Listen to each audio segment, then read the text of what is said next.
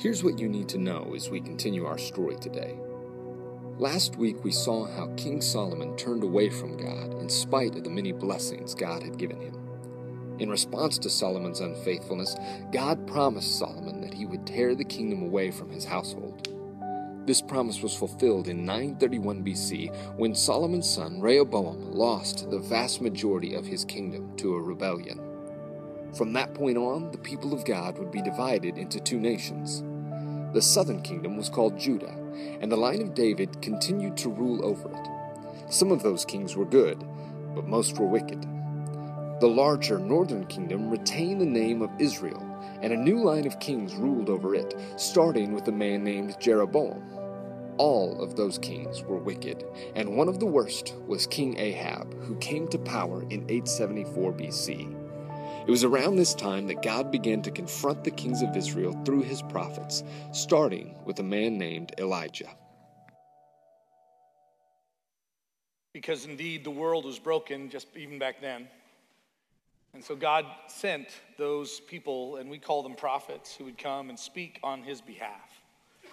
And sometimes when a prophet speaks, it stirs something within us. And we begin to see the world in a new way, and we begin to see a place that we can now fit in and make a difference. I'm sure you've heard a prophet speak, and then all of a sudden you were resolved in yourself to make a difference in the world that you were in. That happened to a young lady one time. She heard someone speak about all of the needs that were happening in Africa, particularly those around the need for fresh and clean water. She began to hear about different organizations and churches that were trying to do this, to benefit those without water that you and I just take for granted. And she wanted to come together, and she knew it couldn't be all of Africa, but there was a small section within that great continent, a country within that great country. There was a small area, and she began to study to try to understand what it is that community could use so that the clean water could at least happen there. And she was so passionate and she was so excited. She began to believe, I think maybe we can make a difference. And so she began to share this vision, and she began to pull in other people that helped her put the pieces together necessary to try to accomplish such an incredible task. She wasn't just building one well. She was helping an entire community understand what is needed. And they needed these reservoirs where they would then collect water, and then this filtration system, and then this distribution system. And she had everything working. She had corporations that began to catch this vision, and she began to partner with churches. And literally all of this is taking place. Now, I'm hearing her tell this story years later. She talks about all the energy and all of the excitement, everything that was needed to put it all into place, and now it's all ready to go. And she says, and it was then that it dawned on her, only then that it dawned on her, that she had absolutely no ability to make it rain. And so she essentially stood over this incredibly well-managed and dreamed up, awesome vision casting, all the right kinds of connections and sponsorship, just sitting there. And she says never dawned on her until that point in time how she was completely dependent on something, that there was no corporation, that there was no government intervention, there was nothing that could make it rain. You ever been there? You ever been in that moment where all of a sudden all of your hopes and all of your dreams, listen, they don't come just crashing down. They just seem helpless. Like somehow something else, someone else is actually needed at a critical moment like that. And what prophets were designed by God to do were to come and to speak at young people, at old people, at kings, at just merchants, at the young and the rich and the poor, and speak to all of them and say, I want to remind you of something that you have no ability on your own to control, that there is a God that is in the universe. There is a God that has made all of this. There is a God that has made you, and you've forgotten about him. And I'm here as a prophet to remind you that there is a God that loves you, and a God that made you, and a God that desires so much, not just for you, but here it is, also from you. And you live in rebellion against him. And I'm here to speak the truth to you, no matter how difficult that might be, no matter how hurtful that might seem. I'm here to speak the truth to you about God. And that's what the prophet would do. And I've heard, read in the Bible, you can read a lot of different stories, but I've even had a chance to talk to a lot of different people, and I even know what it's like to kind of feel like, I never had like a prophet type moment, like, hey, I need you to go speak to kings, or I need you. I've never had that. I've never even had, like, my call to ministry was never God coming to me and saying, I want you to be a preacher. I've never really had that. I've just had this ache inside my bones, this ache that just kind of runs deep in my heart and in my soul, that I just am compelled to tell people about a reality that most of us don't want to ever deal with. And that is, there is a God that made us, and one that sent his son to die for us. And that he desires deeply for us to recognize who he is and respond to him in faith. And there will come a day where he will judge everyone by the one that he sent to die for us, that is through Jesus Christ. And that compulsion within me has led me to Stillwater, Oklahoma, a place I didn't even know existed most of my life. And a place I'm incredibly grateful for. And I understand what it's like, actually, to look over people that I love or a situation that I care for, and to look up and to just see blue skies, and to look down and to just see like parched and empty souls, and realize I have no ability to make the Spirit rain. I have no ability for me, like with no matter how much I can come up with a really like powerful illustration. In the end, there are so many aspects of my ministry that are completely outside of my control. And it's in those moments that God reminds me that he is. So I want to speak to you this morning if you find yourself somewhat like a prophet who's dealing with people that you love and care for and they're not listening. I want you to talk to you this morning for those of you that are in relationships where you're doing the best that you can. By the way, I'm not trying to help you be a better friend, but to be a friend who is a follower of Jesus. There's a fundamental difference there.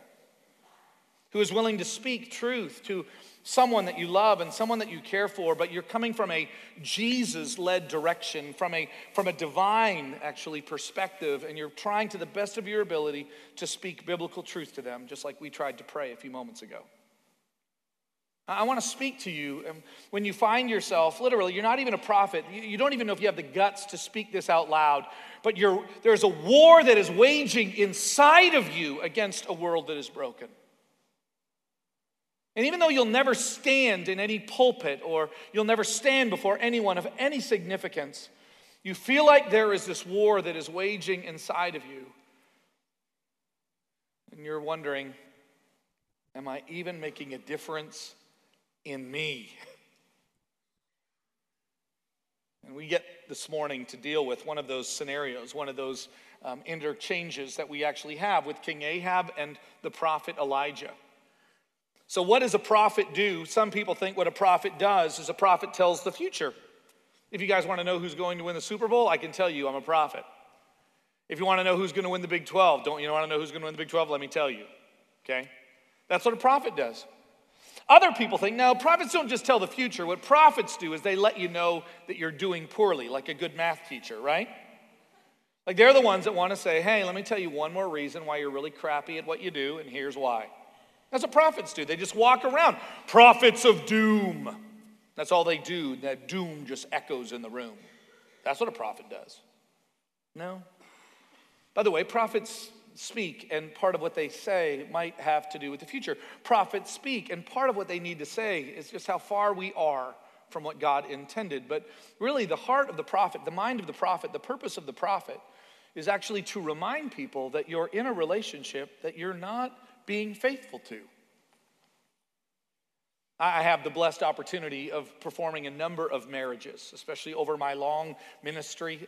It's absolutely been a joy to sit down with a young couple that are really, really excited about marriage, and I love to let them know it's not going to be anything like you think it is. I love to remind them that, by the way, how are your parents doing? And they love to remind me that the parents are usually in a terrible marriage. And I'm like, and why will yours be different? And they, that's a good question. I've never really thought about it that way. It's interesting how I love to be a prophet in that moment. And what's interesting is that I'll spend a number of hours speaking about how they got here, about their dating relationship, about all of that. And then we love to get dressed up and invite all the friends, and we have the wedding. And then I kind of disappear.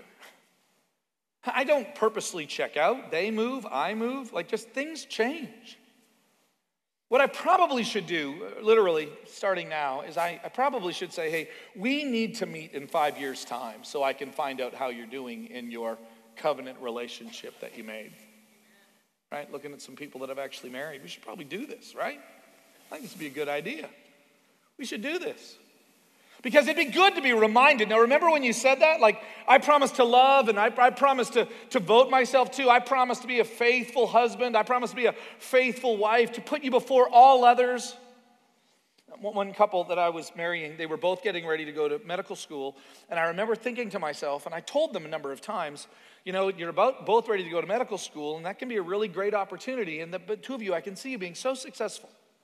Be careful that your job doesn't become, because right now, you're not getting married because you both are going to have great careers. You're getting married because you love one another and you want to honor God in your marriage. Don't let these wonderful things called careers destroy your covenant relationship. And they looked at me and said, oh, we won't. I don't know. I really don't know. I know that you see more than this in them, but now that you have kids, are they now the center? Are they now the ones that kind of set the direction of the family? Like, be really, really careful. And by the way, now that she's got her focus there, now you better not start looking to work, because let's remember what your covenant was before God, to love one another until death do you part. It'd be good for a prophet to do that, don't you think? Just to remind people of the covenants that we've made.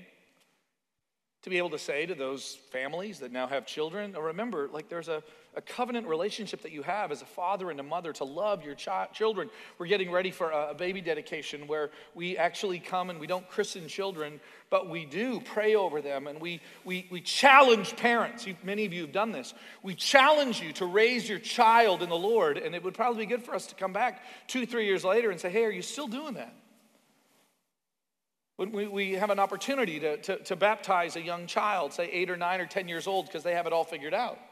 Which, by the way, is not why we baptize people. We don't baptize those. We don't initiate into the kingdom those who have it all figured out, but those who know enough that they need Jesus. And we even remind parents, now listen, there's so much is going to kind of rely on you. It might be good for us to come back like every year, every other year, and just say, hey, can we just talk about this covenant relationship that you made with God? And let's make sure that we're still on the same page. Prophets are needed, but the problem is that if everything is going well, you'll welcome my presence. Hey, let me tell you how great our marriage is going. Hey, can we meet? You don't want to meet? Things not going well? You don't want to talk? He doesn't want to talk. He never wants to talk. Oh, it's going that poorly? Yeah, I don't need someone coming into my life and letting me know how poorly I'm doing. Like, I got enough of those people in my life. I'm married. I've got a job. I don't need one more person giving me like an F on my evaluation. You know what I'm saying? And so I can even feel sorry for the prophet that has to do that. A prophet that has to come in and say, hey, I'm here to give you some divine words from God to let you know how you're doing as a king. Do you know the difference between a good king and an evil king? According to God, the difference between a good king and an evil king? How about this? Like, a good king is one who understands economic systems and is able to create prosperity for his people. A good king is someone who understands the political ramifications of treaties, and he's got good like foreign affairs. He really is really good with foreign diplomacy. Is that a good king? What's the difference between a good king and a bad king? Well, here's how the Bible describes it. We're going to be going through a number of chapters within 1 Kings. So turn to 1 Kings and begin in verse 16. We are going to be looking at one particular king, King Ahab, and Elijah's interaction with him. And in 1 Kings 16, I love how, this is the reason why you can actually do the timeline so well, is because it lists, in so and such a year, the king did this. And so we're able to kind of piece these things together. So 1 Kings chapter 16, verse 29 says this: in the 38th year of King Asa, this would have been actually Rehoboam's son, which would have been King Solomon's grandson. Relatively good king. He's in the southern half. He's in the nation of Judah, okay? 38th year of King Asa of Judah, Ahab, son of Omri, began to reign over Israel. And Ahab, the son of Omri, reigned over Israel in Samaria for 22 years. And Ahab, the son of Omri, look at this, did evil in the sight of the Lord more than all who were before him. What? Didn't understand political affairs, didn't understand good economics. What was so evil about him? And as if it had been a light thing for him, meaning it was not hard for him to do this. I love that statement. As if it was a light thing for him to walk in the sins of Jeroboam, son of Nebat, who, by the way, is the first king, like David loves to be compared to, for those that were noble, for those that loved God with all their heart. Jeroboam is the one who loved idolatry, who loved trusting other gods, who loved, and put it in like a kind of a terms that might both explain and maybe even scare you a little bit. He's the kind of guy that just wanted to cover his bets. Like spiritually speaking, knock on tin or metal or aluminum, whatever it is. Like, let's just cover our bets. Like, let's have all of the gods kind of bless our time here. Which, by the way, is not a bad idea if there's lots of gods. But if there's one God that doesn't like you to think that there are lots of gods, it's not a good thing, right? So notice what he says here. It was not a light thing for him to walk in the way of Jeroboam, son of Nebat. He took for his wife Jezebel, still not a popular name, by the way. Jezebel and Judas just never really made it, Jezebel, the daughter of Ethbaal, or Ethbaal. Right? Do you get that last name? Ethbaal, king of the Sidonians. And he went on and he served the Baals and worshipped him, and he erected an altar for Baal in the house of Baal, which is what worshipers of Baal like to make. He had built this in Samaria, and then Ahab made an Asherah. Asherah is like the goddess that helps us connect to Baal. So there's this goddess that fits under. Baal is like the big god. Asherah is like the fertility god that helps us connect to the big god. And Ahab made an Asherah, and Ahab did more to provoke the Lord, the God of Israel, to anger than all the kings of Israel who were before him. This is kind of the way it's described.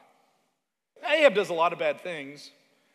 It's interesting right now, and I've only been alive now for 49 years, and so I've had 20 years of ministry experience. 6 of those I was actually teaching college students to go out and to be ministers, and it was really during a fun time. At least I thought it was a fun time, because there was this new movement of recognizing the deeper socioeconomic, political factors that are happening in the Bible. So everybody was writing about the socioeconomic implications of the Roman Empire on the gospel. And let's talk about the socioeconomic implications of what's happening. And by the way, they picked on a very real truth, was that much of the prophet's condemnation of the kings of Israel was the injustice that existed against the poor. And so there has been, rightly in many ways, a new emphasis, say in the last 40, 50 years, where people are saying, you know what God has wrong with the world? The injustice that takes place. And so we've got a whole generation of justice preachers that are preaching against injustice, and it's all legit. And the church had for a long time forgotten the injustices that are taking place and just how a just God feels about injustice that exists amongst his creation. Problem, though, the more that I'm reading through this as I prepare for this series, the Bible does occasionally talk about that. The prophets, particularly Isaiah and Jeremiah and Ezekiel, they actually talk about that. Like Ezekiel describes, one of the major problems with the cities of Sodom and Gomorrah was that they did not care for the poor. It's listed right in the prophetic texts. But what happens when we begin to believe that really the problem that God has with everyone and everything is the injustice that exists? And we fail to recognize where maybe that injustice comes from. If you go back and you read the historical narratives, there is injustices that take place. But where do they come from? And this is where I think we have lost something, is that we have lost the offense that exists in the Bible when people, particularly those who at some level consider themselves to be followers of Yahweh God, who decide to sell out and serve other gods. Because when you go back and you look at the accounts, There are social injustice issues, but the primary injustice that has been done is first, God was robbed before any poor person was. And that's one of the reasons why, if I could go back and kind of regain those 6 years teaching, I would love to say, yes, we need to rise up and we need to call out injustice. We need to do those things. But the problem is that if all we do are try to address and fix and manipulate social justice issues, and we never deal with the root cause or the overarching idea that it is idolatry that gets us there.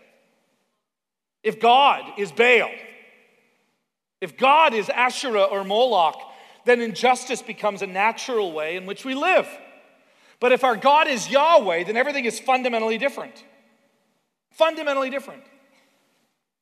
And all you're doing is spitting in the wind if what you want to do is create a world where you pretend there is social justice, which is most likely just a version of you or me or us, our understanding of what it is. But God comes and he speaks this amazing truth. He says to the people of Israel, when you sow into your fields, when you begin to plant a harvest, make sure that when you're reaping your harvest, that you don't reap everything. Make sure that you leave much around the edges for the poor. Why? Because I am Yahweh, your God. Any questions? Baal never asked him for that. Asherah never asked him for that. God did. What's the difference between a good king and an evil king? Interestingly enough, I know this sounds too reductionistic. One recognizes Yahweh God for who he is and responds. And everyone else will bow to just about anything. And when you'll bow to just about anything, manipulating and exploiting people is just the natural outcome. And that is why it is so important for us to realize that true change happens. Fundamental change happens. Systemic change happens when we recognize not just how we're acting with one another, but our relationship before God. Because if not, it's just a matter of time before this one breaks down. And so the prophets are the ones that come, called by God, sent by God, to go to those who are not getting it, those who are not understanding about injustice or about divine robbery, and they come in and say, I just need to point out something because you don't seem to be aware of this. Now, the conversations and the confrontations that happened between Ahab and Elijah are many. And most often, Ahab had to listen to him, so Ahab is in his court. And while he's in his court, Elijah would come in and say, hey, let me tell you 5 more things that you're doing bad today, King Ahab. And do I need to hear this? Do I need to hear this? And finally, the relationship got so tense, it was like, next time I see you, I'm going to kill you. And so Elijah is somewhat elusive, and King Ahab can't get his hands on him, but he's still prophesying. And then there is this drought that God promises, and Elijah gets to say to Ahab, by the way, for 3 years, in a nation that is so dependent upon the floodwaters that come 2 times a year, so dependent on these, Elijah, word of the Lord comes to Elijah, tell King Ahab he's getting nothing. See how Baal does that. See what Asherah can get you. Nothing. Now Ahab's nowhere to be seen, and Elijah's nowhere to be seen, and Ahab is getting very, very angry. After the 3 years are up, Elijah shows up, and he meets another prophet named Obadiah, and he says to him, go tell King Ahab I want to meet with him. And Obadiah goes, I'm not doing this. I know what you're going to do, Elijah. You do this all the time. You say you're going to meet him, and then you don't show up. And I don't need to be the one standing there. And Elijah said, I'll show up. And he does. And the 2 of them show up, and it's the one story of the Bible that you know probably very, very well. It's now at that Mount Carmel experience where they are going to erect these 2 altars, the prophets of Baal and Yahweh, under Elijah's leadership. And these 2 altars are set up, and where is fire going to come down? So that's what's about to happen. But before that happens, Ahab and Elijah get into this confrontation. 1 Kings chapter 18. 1 Kings 18, look at verse 17 and 18. There are 2 kinds of trouble that exist in the world, and I think it would be good for you, good for us, to be aware of both of them. So when Ahab saw Elijah, verse 17, he said to him, is that you, troubler of Israel? You're the one that brought upon this drought. You're the one that caused all these issues. You're the one that keeps talking about all these bad things. Elijah, you're the problem. Boy, that's so typical, isn't it? Let me remind you how you're doing wrong. Let me remind you how you're doing poorly. Why are you so negative? I just want to show you, son, you have like 5 F's on your report card. See, Dad, that's the problem. You're just not supportive. What do you want me to do? Well, you need to say, look, son, you have 5 F's on your report card. Is that going to help? Is that you? You troubler of Israel. See, the prophets were actually seen as troublemakers. That's why most of them were killed. That after speaking the truth, they were killed. And Elijah answered, I have not troubled Israel, but you have, and your father's house, because you have abandoned the commandments of the Lord and you have followed the Baals. Elijah turns it around and actually says, listen, although that you want to believe that I am the one that causes the trouble, the truth is I'm not the troublemaker, you're the troublemaker. All I'm doing is pointing out the failure of you with the covenant of God. Why am I the bad guy? Moms and dads, you know how that feels? For those of you that are like good friends, not just like Facebook friends, but Christian friends, ones who are follower of Jesus type friends, where you say, listen, like as followers of Jesus Christ, we don't act like that. Like as people who are devoted to God, like we don't act like that. Why are you always doing that? You think you're better than me? No, and don't, like after a while, don't you just hate being the troubler of your friends? Don't you hate responding to every critique on Facebook and just like, I'm just going to let this one pass. I can't argue one more time. Have you ever looked at those relationships closest to you and just thought, this isn't working. It's falling on deaf ears. I'm done. Is that you, troubler of Israel? Hey, I'm not the troubler of Israel. You're the troubler of Israel. And actually, both are true. Both are true. Ahab is obviously the true troubler of Israel, the one who has, by his policies of idol worship, have caused God to teach Israel a lesson. But Elijah is truly the troubler of Israel. He stands as like a fork in the road. He stands as this glaring stop sign that says, listen, this is not good. This isn't good for you. This isn't good for anybody. And I'll tell you, I hate being the fork in the road. I hate being the stop sign.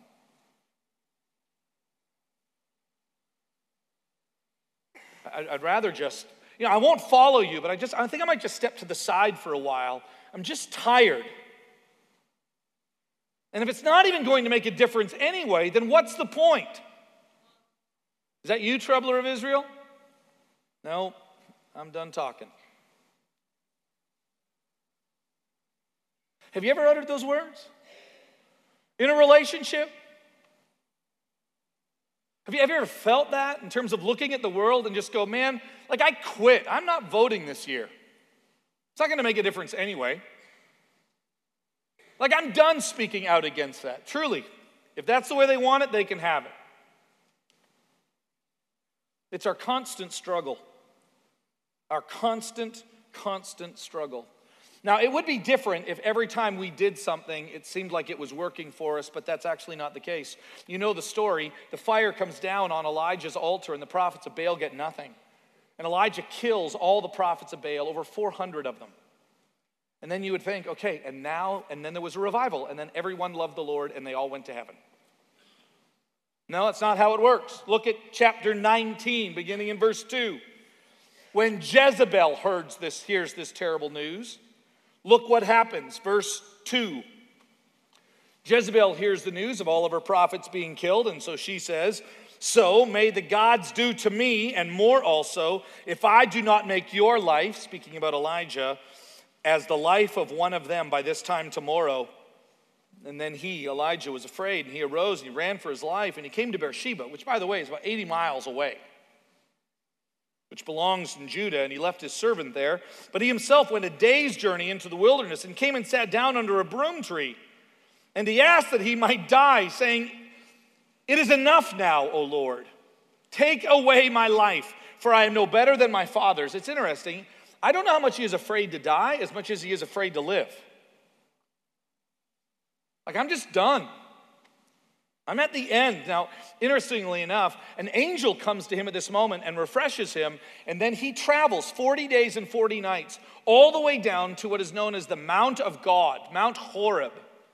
And that is where he encounters God after wrestling 40 days and 40 nights with this incredibly heavy burden. I'm a prophet and nothing is getting better. Even if I come off this mountain experience, Jezebel is still queen, and I don't think I can do one more day of this.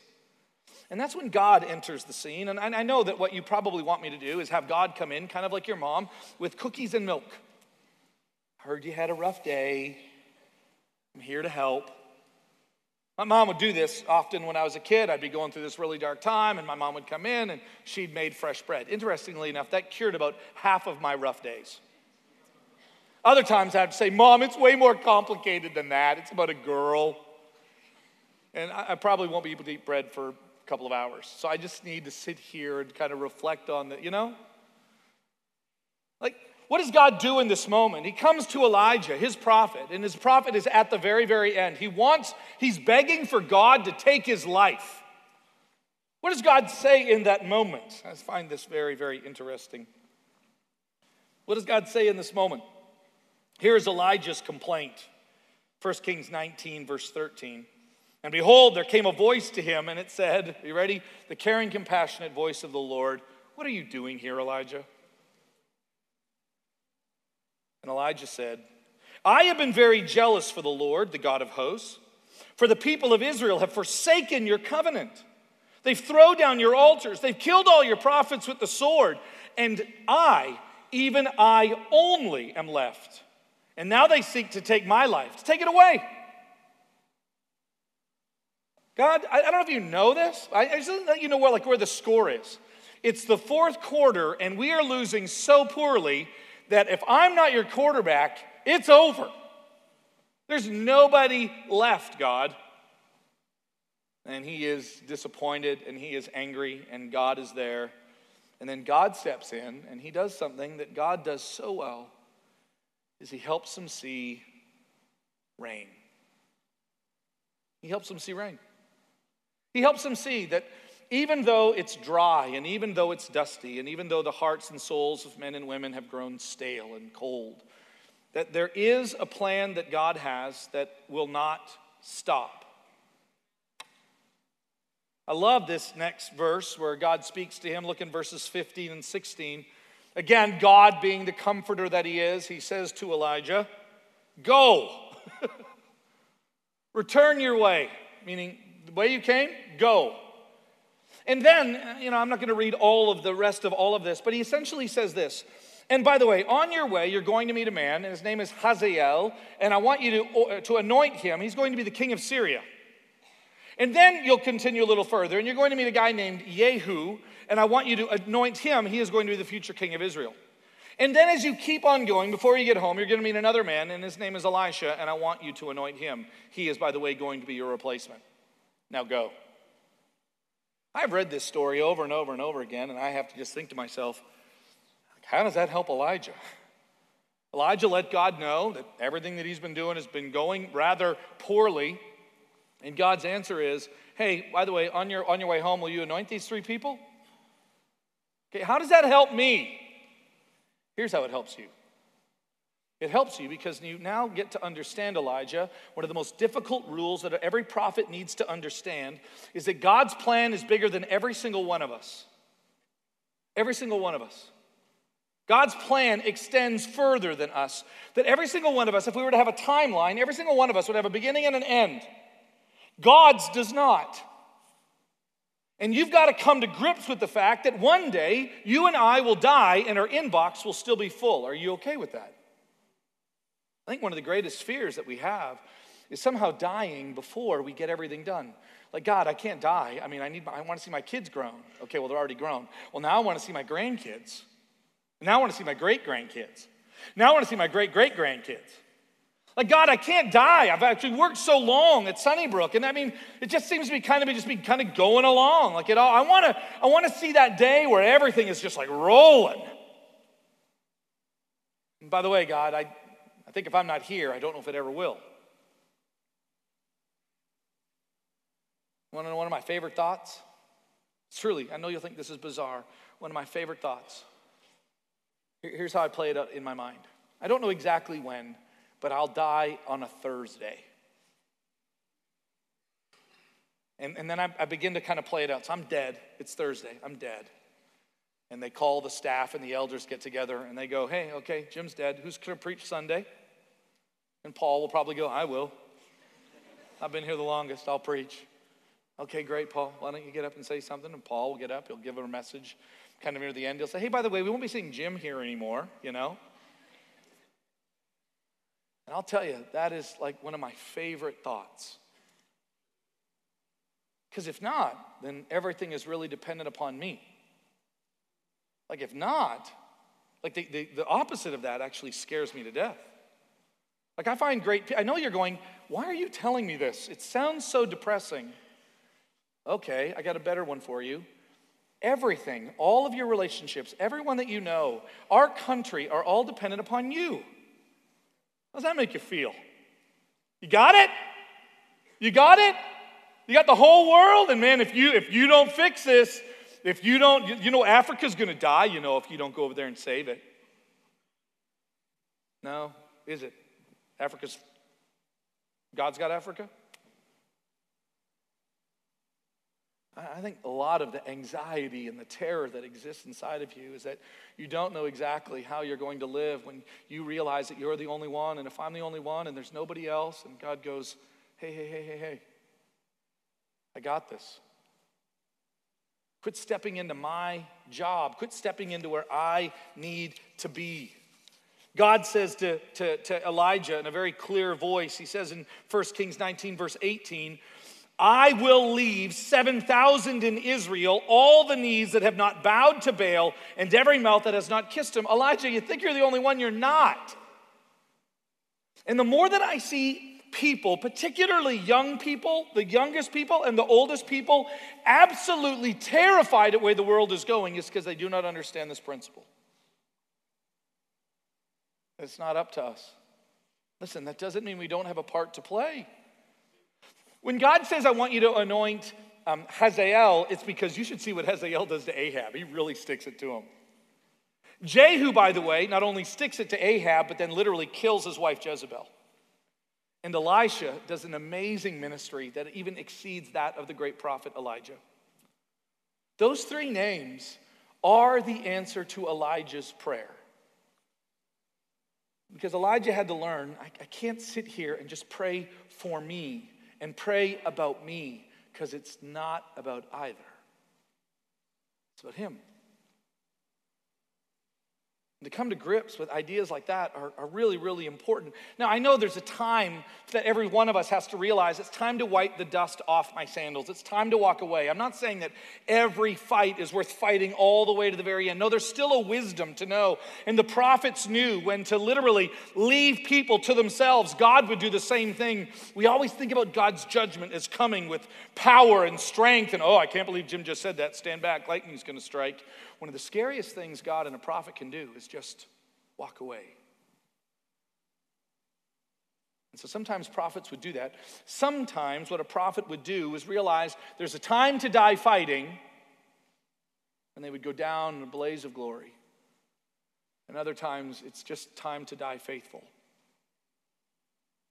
Like no matter what I see and no matter what happens, no matter who gets on board, I am going to do what God has called me to do. And I'm now okay with the idea that I might die with my inbox rather full. And someone else will have that. It's not my responsibility.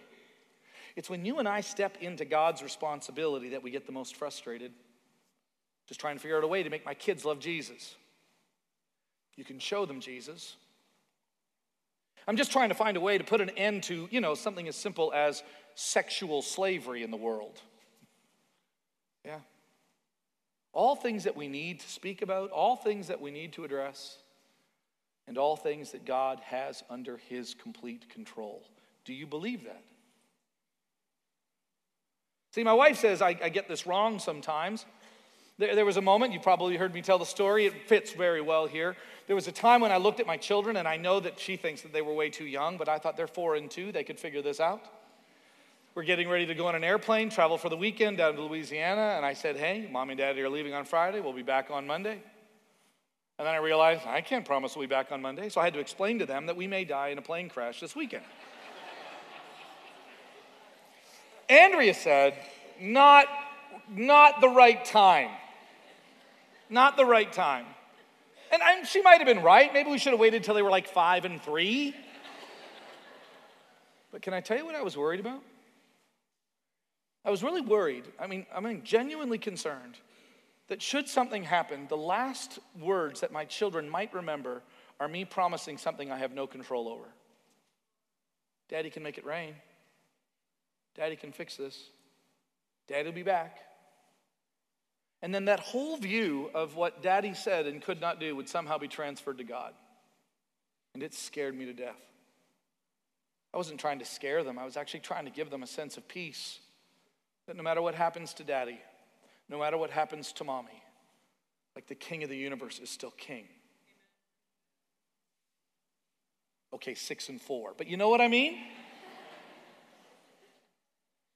Here's my favorite idea. I want to close with this. You don't even need to turn there. You know where I find this true is that those who really are followers of Jesus Christ, I mean, if anybody had a great statement at the end of their life, and if anybody said it, well, it was Jesus. He is on the cross, and his final words, according to John, are what? It is finished. See, Elijah can't say that. Elisha can't say that. David can't say that. Isaiah can't say that. Jeremiah can't say that. Interestingly enough, like, could Peter say it? Could Paul say it? Could John say it? Jesus could say it. Actually, now that I think about it, after Jesus has said it, maybe John could say it. Maybe I could say it. On that Thursday when I die, God says, hey, I'm taking you home tonight. Wow, so I'm not even preaching Sunday. Can you let Paul know?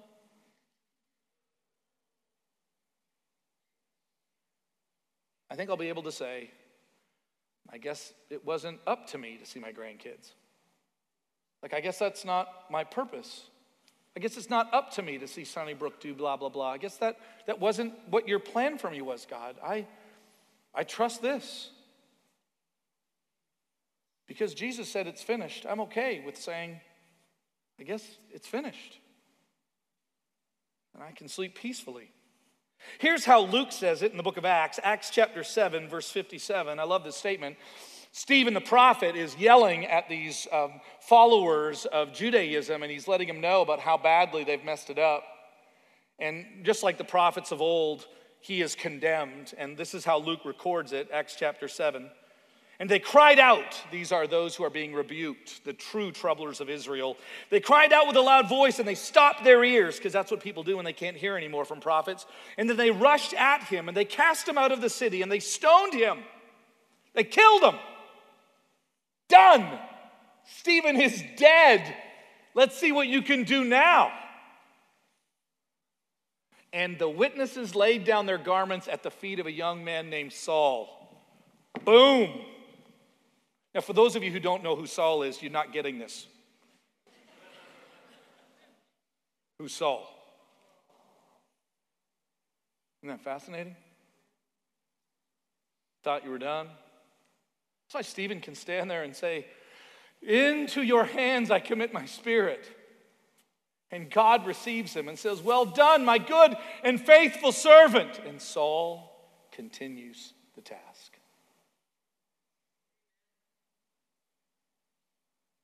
Let's pray. God, thank you for the reminder of what you have called us to do and the fact that you will sustain us through it. God, thank you for the peace of the truth that comes, that my children and grandchildren, my nation are not up to me. They are up to you. They are left in your hands. God, help me understand the role that I have as prophet, as priest, but not as king. And so I thank you for that. And may the peace that you desire for us come from a realization that you are so much bigger than us. And may that cause us to truly serve you faithfully and joyfully. May that decrease the anxiety in my heart and come to peace. For you alone are God, and you alone can make it rain. Amen. If you want to continue this faith conversation, I would love to continue it with you. There'll be others that will be up here. Also, Women's Encounter still signing up in the lobby, as well as Israel. And our 101 meeting is today. So if you did not plan but would like to know more about Sunnybrook, what it means, we are meeting in the hub. We've got lunch for you. Even if you haven't signed up, we want to encourage you to come to hear more about who we are. We really do love you guys, and we will see you Wednesday night.